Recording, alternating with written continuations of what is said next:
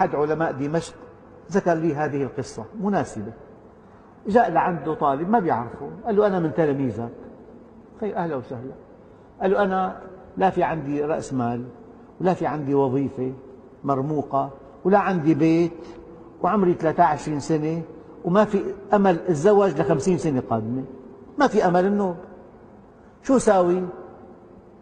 قال له اتق الله. قال له هي وين تنصرف؟ طبعا يستهزئ. قال له يا ابني هذا اللي عندي، اتقي الله وشوف.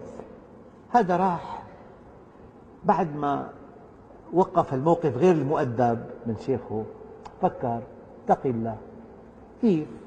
هو موظف بشركة، اعتبر المحل التجاري إله، كان زبون يهربه، ما عنا، ما بده يقوم من محله، إذا المعلم مو هون ما يرد على حدا، قام اعتبر المحل إله، داوم على الدقيقة، كل ما أجى زبون يعتني فيه كثير يقنعه.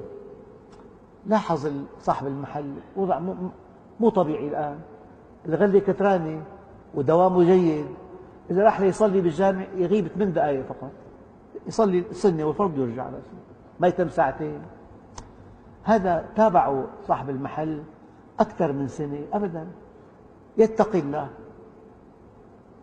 عنده بنت صاحب المحل، بنت رائعة جدا، شافوا أنسب واحد له، فعمل معه تمثيلية، أخذ له بيت بكفرسوسة بأرقى البيوت، قال له عمو أنا بدي أشوف أخذ رأيك بالسيراميك. أخذوا على المحلات، نقي سيراميك، قال له نقي لي أنت، نقاله مو عرفان الابن الشاب. بعد ما انكسر البيت قال له هذا البيت إلك، أنا اخترتك زوج لبنتي. ومن يتق الله يجعل له مخرجا، والله الذي لا إله إلا هو، عندي يقين والله زوال الكون يزول، فالآية محققة. ومن يتق الله يجعل له مخرجا. أخواننا الكرام، حديث يقول عليه الصلاة والسلام، أردف خلفه معاذ، قال له يا معاذ ما حق الله على عباده؟ قال أن يعبدوه. قال يا معاذ ما حق العباد على الله؟ قم بقى سؤال. قال له الله ورسوله أعلم. سأله مرة ثانية ومرة ثالثة، ثم قال له حق العباد على الله إذا هم عبدوه ألا يعذبهم. اسمعوا أيها الشباب، الله عز وجل أنشأ لكم حقا عليه، أنشأ لكم حقا عليه. بالجامع الصغير افتحوه على قسم حق الوالد على ولده، حق المولود على والده، حق الزوج على زوجة، الزوج على زوجة.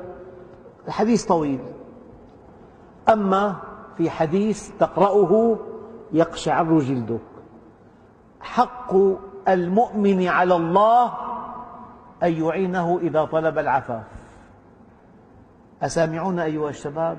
حق المؤمن على الله أن يعينه إذا طلب العفاف.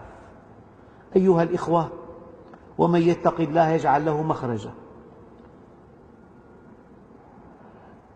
آخر شيء أقوله في هذا اللقاء الطيب، لأنني لعل بعض الأسئلة تحتاجون إليها، أبقي لكم بعض الوقت.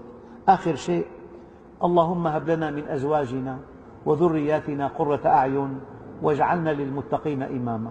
وأسأل الله أن يهب كل واحد منكم غير متزوج زوجة صالحة تسره إن نظر إليها، وتطيعه إن أمرها،